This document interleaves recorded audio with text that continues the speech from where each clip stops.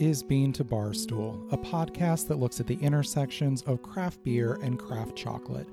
My name is David Nilsson. I'm a professional beer writer and an advanced cicerone, and the creator and host of this show. The music for this episode is by my dear friend, indie folk musician Anna P.S. You can find out more about Anna's music in the show notes or at her website, annapsmusic.com. You can find links and information about our guests in the show notes as well. I hope you enjoy this episode of Bean to Barstool.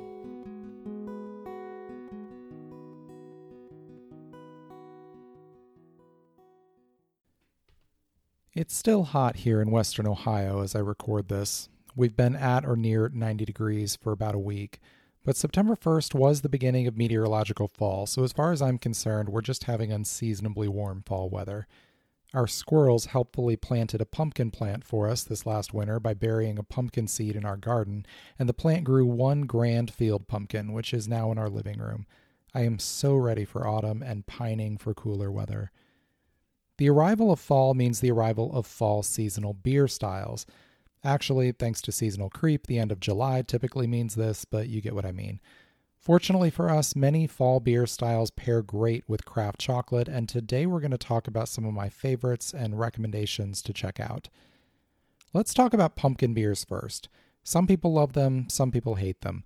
I look at them like I do at any other style. There are really bad examples, really good examples, and a lot of examples that fall somewhere in between. I really enjoy good pumpkin beers, both from a flavor standpoint and because they're whimsical and fun. If you like them, don't let anybody give you shit about it. Nobody who knows what they're talking about makes fun of someone for the styles of beer they enjoy. Drink what you like. Pumpkin beers can be brewed as a range of base styles, but most commonly they're brewed as something like an amber ale or brown ale, or an imperial version of either. There are pumpkin doubles, pumpkin stouts and porters, even pumpkin lagers, but most fit into a standard, malt-forward, lightly sweet format. While pumpkin is often used in them, most of the flavor really comes from the spices we most commonly associate with fall and holiday baking, the blend we've come to just refer to as pumpkin spice.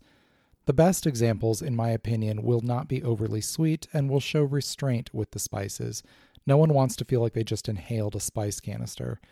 That said, they will display some measure of sweetness, and this can help to fill gaps in chocolate pairing by sort of softening the edges. The gentle spices and toasty or chocolatey underlying malt flavors will work as helpful bridges. However, those spices can create harshness with roast bitterness and astringency in some chocolates, and we have to be mindful of when the perception of sweetness in a pumpkin beer is not actually backed up by residual sugar. Within that range, pumpkin beers offer a lot of flexibility when it comes to pairing with craft chocolate, so let's look at the options. One of my favorite complementary options is to pair a pumpkin beer with a lower percentage dark chocolate made with coconut.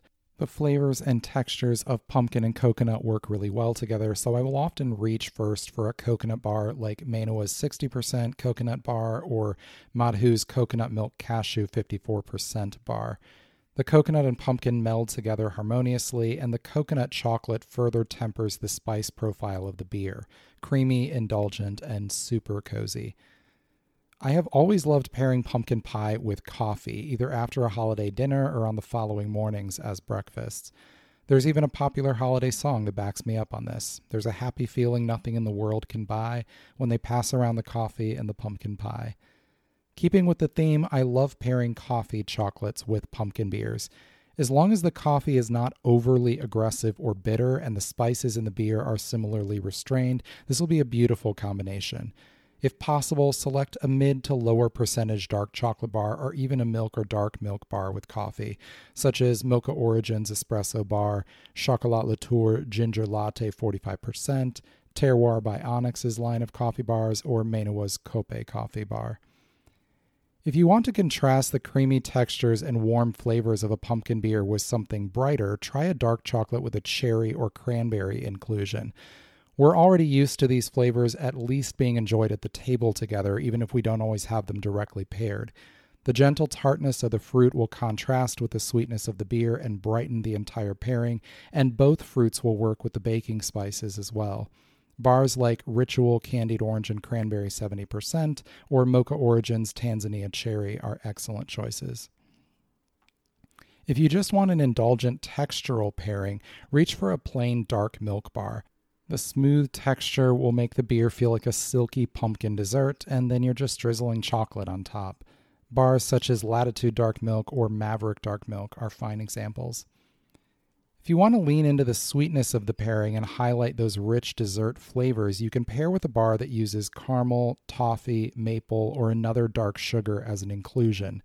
The dark sugar will pull forward the malt character of the beer, provide obvious sweetness, and offer a fuller foundation for the gentle spices in the beer.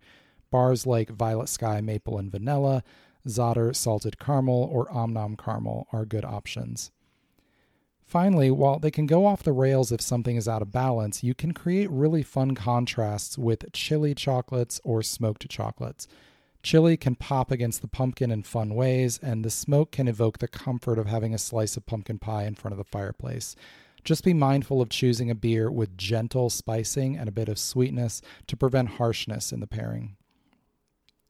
Fall means Oktoberfest, and Oktoberfest means German lagers.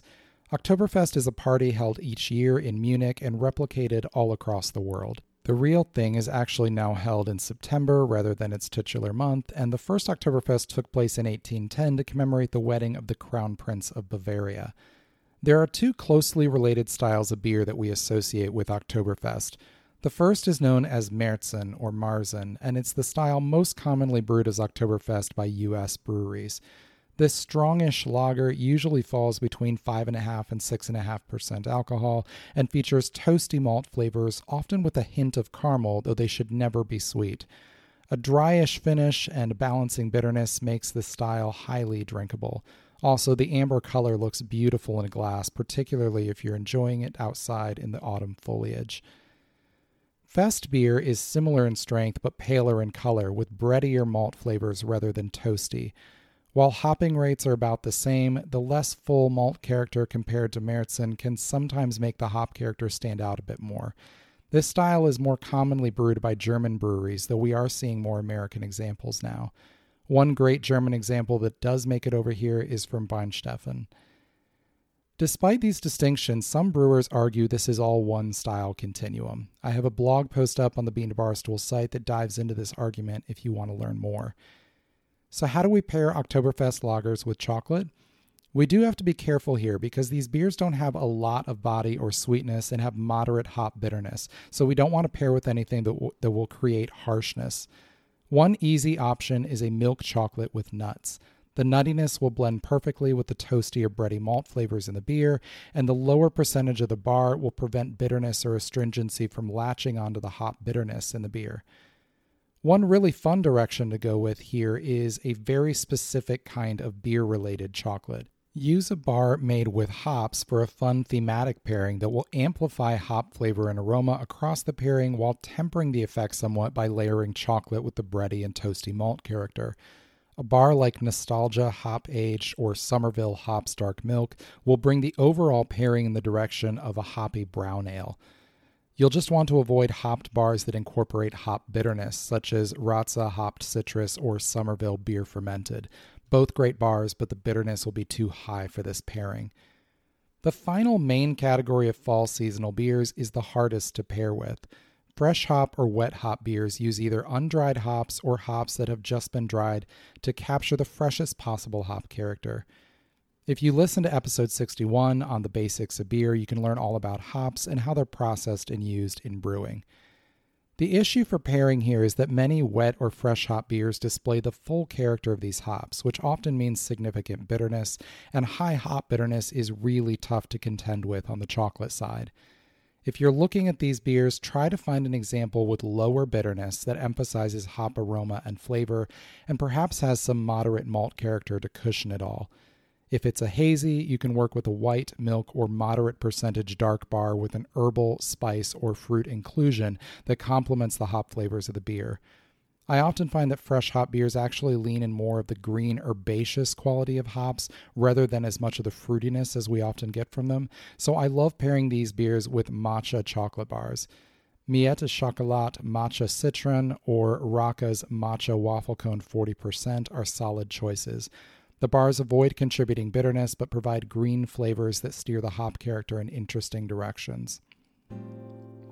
There are, of course, countless one-off seasonal beer styles out there from creative brewers, and as is always the case, any beer style can be seasonal if a brewery's marketing department says it is. So this is just scratching the surface of pairing with autumn beers.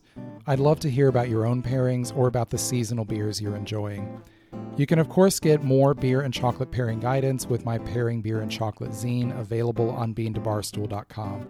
You can find links to everything mentioned in this episode in the show notes. I hope you're enjoying the beginning of fall, and I can't wait to hear about your pairing adventures. Thanks for listening to Bean to Barstool.